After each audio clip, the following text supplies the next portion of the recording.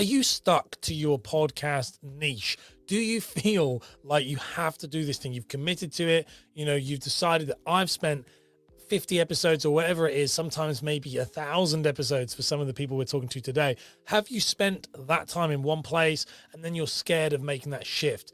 Well, I'm here to tell you that in this episode of the Podcast Creators Hub, I'm going to tell you that you really need to take a step back from your podcast and really think about it and say, are you doing the right thing?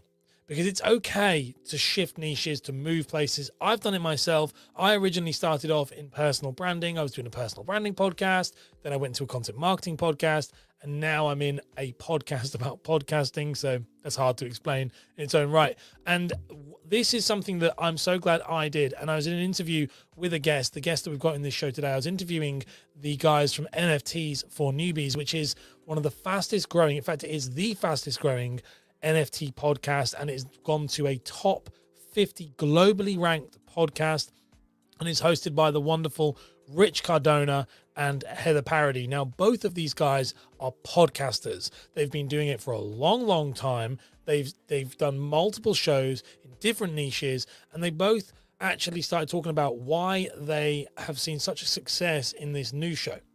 You know, they dropped everything they were doing and they went after this new niche. And it was quite admiring, actually. It was quite admirable to see how they did it. And so I asked them that question, what was it like making that shift? And this is what they had to say. I want to start the conversation with a deep understanding that Rich and I have been podcasting for years. Yeah. Years. We've hosted several shows between us, hundreds, close to maybe 1,000 interviews, I would say, between us. And this has been something that we've given our lives to, something we love and something that we enjoy. I want to go into this conversation with that understanding. And I'm telling you, for me personally, I won't speak for Rich. There's been multiple times that I've just wanted to like ram my head against the wall because I'm doing everything every guru has told me to grow my show, and it's not working. And I, eventually saw good results. But not what we are seeing now with the NFT show. So let's start there. And Rich and I met last year and just really clicked. We had a really cool vibe and energy with us. And I mean, we'd be kind of ish friends online for a little while, but we knew like we should do something together because we enjoyed being around each other. We enjoyed talking, and just that was the original intent. NFTs, I think, was the second intent. And really, we kind of followed Gary's model of document you growing and document you learning, which honestly for me was embarrassing because getting on a microphone and I felt very comfortable talking about entrepreneurship. I felt very comfortable talking about mental health and some of these other things from my other shows, talking about NFTs and blockchain and all this stuff. I felt like I was talking like this, and honestly, I mean, to be real, the first few episodes, maybe even some now, I mean, I you can tell like I am a newbie at it. And so it was a big humble pill for me to swallow. But I think that's something that our audience is really able to relate to because they're like, oh, there's other people who are really struggling to understand this. So that's what I have, Rich. Yeah. One thing I could say about Heather is, and this is important from a co-hosting perspective, is that I usually don't feel kind of like challenged as far as like work or work ethic or getting shit done. Sorry if it's not G-rated. That's fine. Show, but okay. But like that's like a huge part of it. So I could say this: when we met, we clicked, like really clicked. But I think August 9th is when we decided we're going to do this. August 16th, the trailer was out. August 24th, episode 1 was out, and then away we go.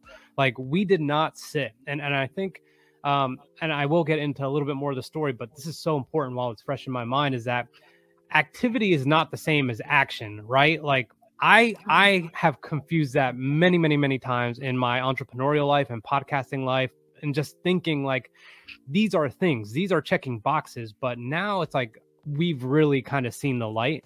And I think that's just important to kind of put out there.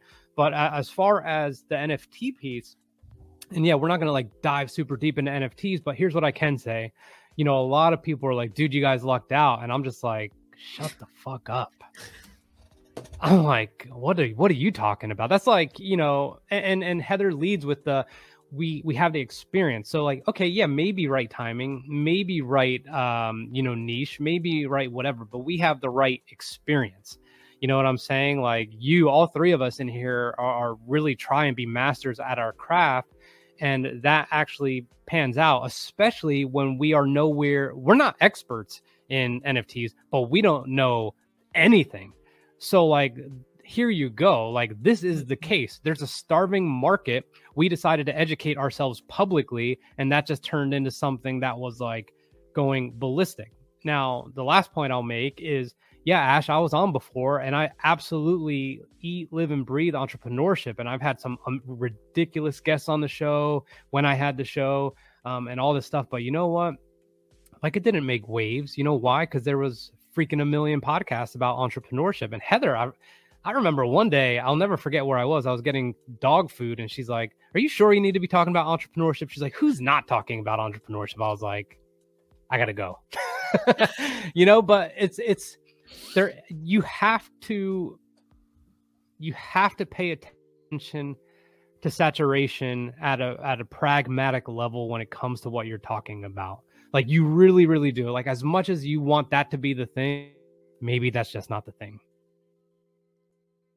That's a really powerful message from those two. And I really love how Rich was talking about this, because it's something that I myself see a lot, is that we might chase our dreams and we might go after a certain niche.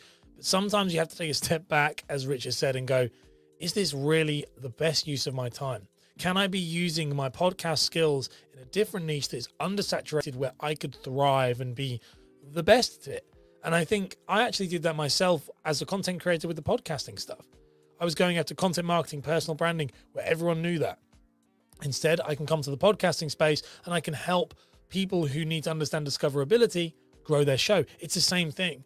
And I love the self-awareness that these two demonstrate for this to be possible.